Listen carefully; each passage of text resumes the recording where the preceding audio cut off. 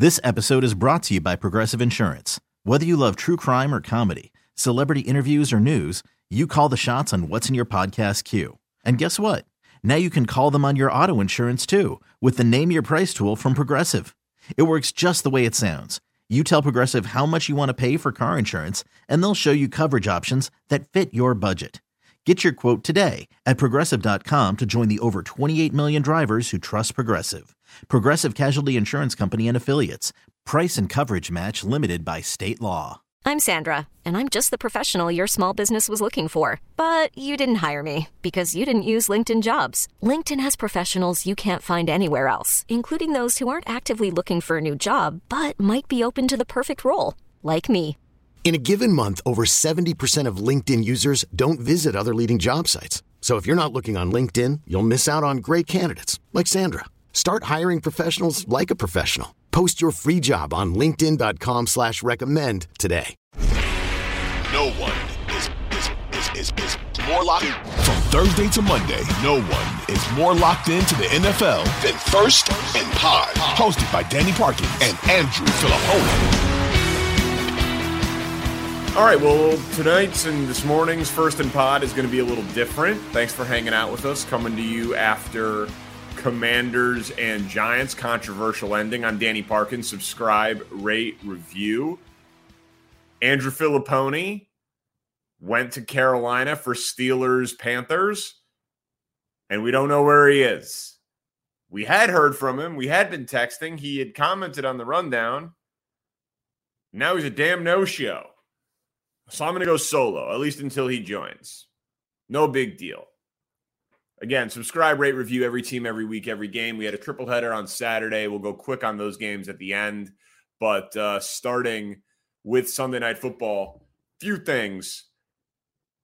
It doesn't ever matter, but the NFL clearly has an officiating problem.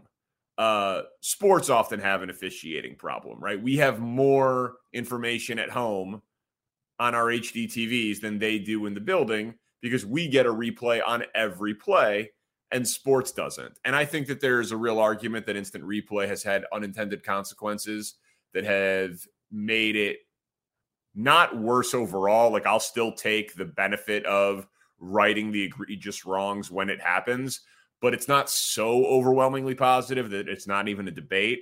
And in the Raiders game, Keelan Cole, was that a touchdown or not?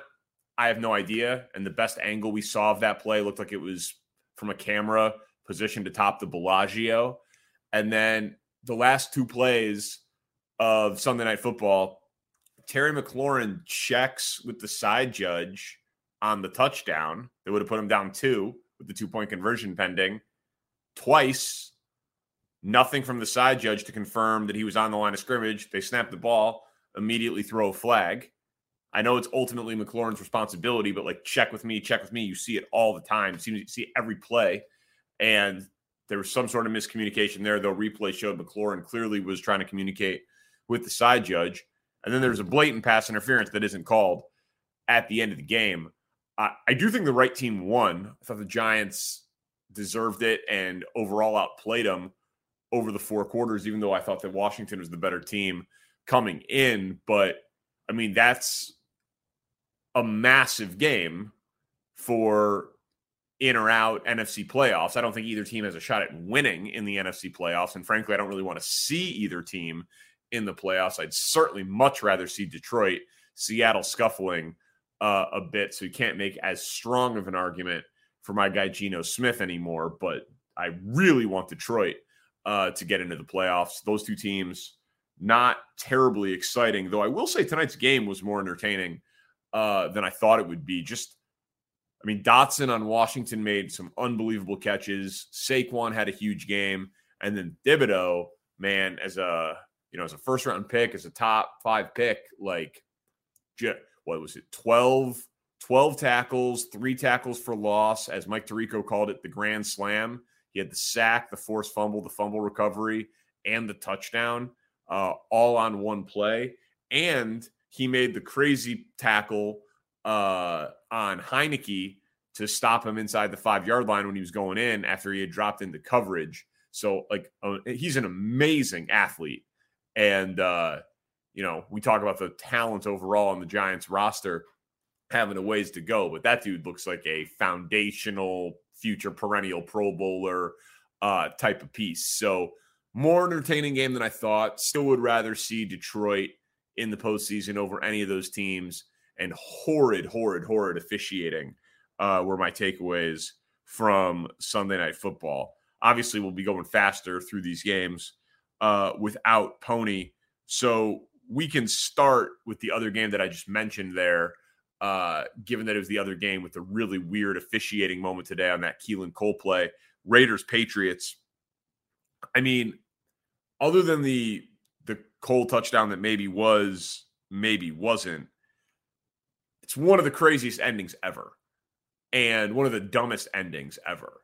And I don't know if it was a big enough game for it to be referenced like Leon Lett when he dropped the ball before crossing the end zone. But a lot of the regional action had cut away, and so people were kind of catching that game. And then obviously red zone, and now we just live in a highlight society. And it was the Patriots and a Belichick coach team. Like Jacoby Myers, credit for speaking to the media. He said he was just trying to make a play. He said he knew the game was tied. He said he knew that the instructions were not to lateral. He just tried to be a hero. He's like, I saw Mac Jones. I thought he was open. Dude, you were throwing to the slowest guy on the field 55 yards away from the end zone. Like, what was Mac Jones going to do? Do a forward pass? Belichick said that he didn't call for the Hail Mary there because he couldn't even reach the end zone from where the ball was snapped. Like, what were you doing? It was one of the most dumbfounding decisions ever, and it'll be remembered as such. But I did think this was interesting. When we talk about mistakes, penalties, turnovers, boneheaded errors like that, and I'm saying when we talk about it, I'm talking about people in the media, it often is like, well, they're a poorly coached team. They get a lot of penalties. Or, in basketball, they're a poorly coached team. They commit a lot of fouls. Or they're a poorly managed team. They commit a lot of errors. And that always bothers me. Because it's like, do you think the manager instructed them to not field the ball cleanly at short? Like, I understand that you got to teach fundamentals. You got to teach positional, fundamentally sound defense in basketball and game planning and all that stuff. I get it.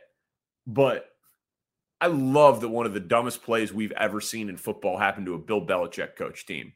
And after the game, he's like, yeah, we talk about situational football every week. That wasn't the play. Obviously, we got to do a better job at it. We'll do better next week. But he knows that is 100% on the player. Like, that is, we can make all the Patricia jokes we want and the Joe Judge jokes and the Patriots coaching staff and this Bill lost a step or whatever the case, bad general manager. He's nothing without Tom Brady. Bill Belichick knows the rules and he coaches his teams to be situationally smart. But that play was it was on the player. And it's not in any way a reflection of the coaching staff. But I think that we often make it a reflection of the coaching staff when we talk about it. Jaguars-Cowboys is the other game that ended in a walk-off, right? So Chandler Jones gets that weird play that ends the game for the Raiders. And then Jaguars were down 27-10, storm all the way back, force overtime, win the coin toss, go 3-and-out, and then force the pick six of Dak Prescott, 40-34 Jaguars. Pony's not even on to stunt. We said on the last pod that we were going to do a mutually agreed upon on every Thursday pod after Thursday Night Football. We're going to pick a bet for the Sunday slate that we can either eat crow on or brag on Sunday. And his recommendation, we agreed, settled on Jaguars money line at plus 175. So 1-0. Spencer, if you can keep track of this over the rest of the season and through the playoffs, would very much appreciate it. But we're up 1.75 units already, 1-0 on the bet. Very nice. And thought this was cool. Rayshon Jenkins, the guy who had the pick six, I saw what he said after the game. He said he had never had a pick six in the pros, in college, in high school, not even in Pee Wee football. So his first ever pick six is against Dak Prescott and the Dallas Cowboys in a walk-off in overtime to win the game, which is pretty unbelievable. And he had an unbelievable day overall. 18 tackles and 2 interceptions for Rayshawn Jenkins. No one in NFL history has ever done it. So that was just great. And it was a cool moment for him. Clearly just like true, like childlike joy for the moment that he had in that spot. And then Trevor Lawrence just continues his ascent. We were talking about quarterback prospects to build franchises around, and I thought that Lawrence and Fields, who have been competing against each other since like the 6th grade as prospects out of Georgia, Fields is amazing today, again, with nothing around him against the Eagles, and I'll talk about him at length when we get to that game. But Trevor Lawrence is just, the second half of this year, man, he's on a heater, and that dude has a rocket arm. It's like that old Peyton Manning commercial, like 6'5", lays a rocket arm. He just looks like a franchise quarterback. And if you were in any DFS contest today, I hope you stacked him and Zay Jones, who had 3 of the touchdowns. So monster second half comeback, long drives orchestrated by Trevor Lawrence. Pretty impressive. And you just feel like Jacksonville, 6-8. They won't make the playoffs in the AFC, but clearly trending in the right direction and have a good offseason, another year of development, continuity for Lawrence in Peterson's system. I always think that like that second year in a system for a young quarterback is so big. He just has to eliminate the bad turnovers and bad spots. Like he's thrown way too many red zone area interceptions this year, but still think that dude is very, very impressive. All right, so that's Sunday Night Football and Jaguars, Cowboys, and Pats, Raiders. Lions, Jets, to me, was the most interesting X's and O's game coming into the day. And I honestly, I thought it kind of lived up to it. It was not the most aesthetically pleasing the entire time. But like, so I was thinking about like the question was going to be just like, what did we learn? Given that it was the X's and O's matchup of the day, right? The Jets defense against the Lions offense. Couple of things. Quinnen Williams not playing clearly matters a lot, but it was still an under, and it was still a really low-scoring game, right?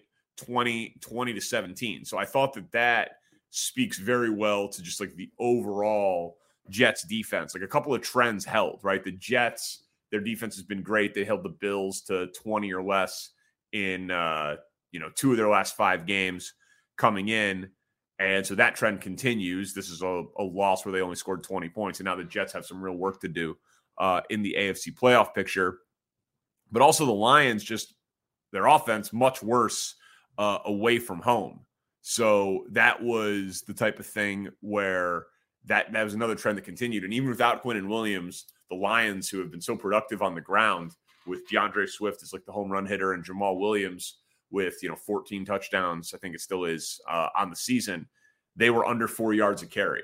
So I thought that spoke pretty well to like the overall scheme for the Jets and what the Lions are not able to do away from home. And obviously they'd be playing a road playoff game if they get in, and it's looking more and more like they're going to get in. They are on just an absolute heater right now, and they're so fun, right? They've now beat the Packers, the Bears, the Giants, lost to the Bills by 3, crushed the Jaguars, beat the Vikings by double digits, and then won in New York. So they've won 6 of 7, and it's at Carolina next week. So it's another road game, another grass field game, and another, though I guess New York is that like terrible turf where everybody gets injured, but slows them down a little bit in theory. That's at least part of the theory as to why Detroit's worse on the road, I should say. And so good defense in Carolina, then home for the Bears, horrible defense, though they, again, outperformed expectation a little bit today. And then in Green Bay to end the season. So Detroit go 2-1 the rest of the way, get to 9-8, got a real shot. They probably would be in the NFC playoffs, but then all of their trends would be working against them. unless, of course, they draw the Vikings, who they'd probably be favored over. So it's a weird spot, right? Like Lions in Detroit, Lions in Detroit. Lions in San Francisco feels like they'd be drawing dead. Lions in Minnesota feels like they'd be a 1-point favorite. So pretty significant range for them as like the 7 seed or the 6 seed, depending on who gets the 2 and the 3 seed, and like how matchup dependent Detroit is if they get in. Because just eye test over the course of the game felt like they outplayed the Jets and the right team deserved to win. And another thing we're learning, if anyone plays blackjack and you stay on like a low number, and then you're hoping that the dealer, because he's showing a bust card, he draws out. You know, he's got like a 3, a 4, or 5, something like that showing, and you're hoping that he goes 10-10, and then that first card's a 10, so he's got a 4 showing, and now he's got a 14, and you just stayed with like a 12 or a 13. Someone at the table inevitably is going to yell out like, one time. And then when that king spikes for the 24 and it pays the table, like, yeah, we hit our one time. It feels like the Lions have hit their one time like 4 times this year, because Dan Campbell's got some big brass ones on him with these 4th down play calls, right? And these crazy situations. He's not quite like what Brandon Staley was last year, but the play last week to Penei Sewell and then the backside tight end screen, not to TJ Hawkinson, because they trade TJ Hawkinson and then they start winning all these games. And it ends up being the game-winning touchdown on 4th and inches. Just super aggressive and aggression being rewarded. And I know the analytical community will never, take a victory lap. That's not something that football nerds would do, of which I count myself one of them. But it's just funny that if those plays don't work, Dan Campbell is like the kneecap-biting Neanderthal. And because they do work, oh, what a fun culture in Detroit. But no love for the aggression on going for it on 4th down. So I just thought that I don't know how many 1-times he has left. Like, it's weird. Like, the Lions could finish 9-8, make the playoffs, be everyone's darling pick to take a huge leap next year, because they have the Rams pick coming back. So they'll add 2 first-round picks to it.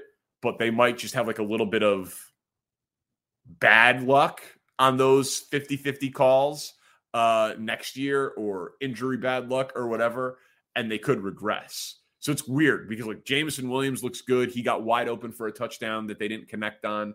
I feel like they've had a lot of things go their way in the last 7 weeks, and they also had close losses, right? I mean, they lost to Philly by 3, Minnesota by 4, Seattle by 3, and Miami by 4. So like Detroit's in a weird spot where they're 7-7 after starting 1-6,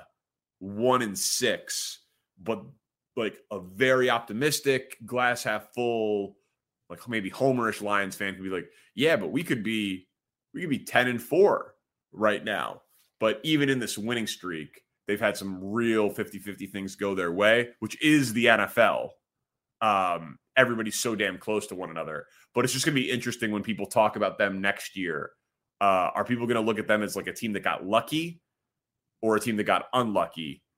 But clearly they'll be a team that finished hot, so they're going to have a ton of buzz. But I think it's been a little bit of both for them this year. This episode is brought to you by Progressive Insurance. Whether you love true crime or comedy, celebrity interviews or news, you call the shots on what's in your podcast queue. And guess what? Now you can call them on your auto insurance too, with the Name Your Price tool from Progressive. It works just the way it sounds. You tell Progressive how much you want to pay for car insurance, and they'll show you coverage options that fit your budget. Get your quote today at Progressive.com to join the over 28 million drivers who trust Progressive. Progressive Casualty Insurance Company and Affiliates. Price and coverage match limited by state law. Odyssey is giving you a chance to win a trip to London to see Taylor Swift at the Eras Tour. It's Tay in the UK. Hey, it's Taylor. Just download the free Odyssey app, log in and listen to a participating station for a minimum of 60 minutes to get your daily entry. And you could win a chance to fly off to London with 3 friends and see Taylor. I can't wait to see you at the Eras Tour in London. For more, go to odyssey.com/Taylor. Tay in the UK. It's on the Odyssey app. Thanks to Republic Records. This is a national contest.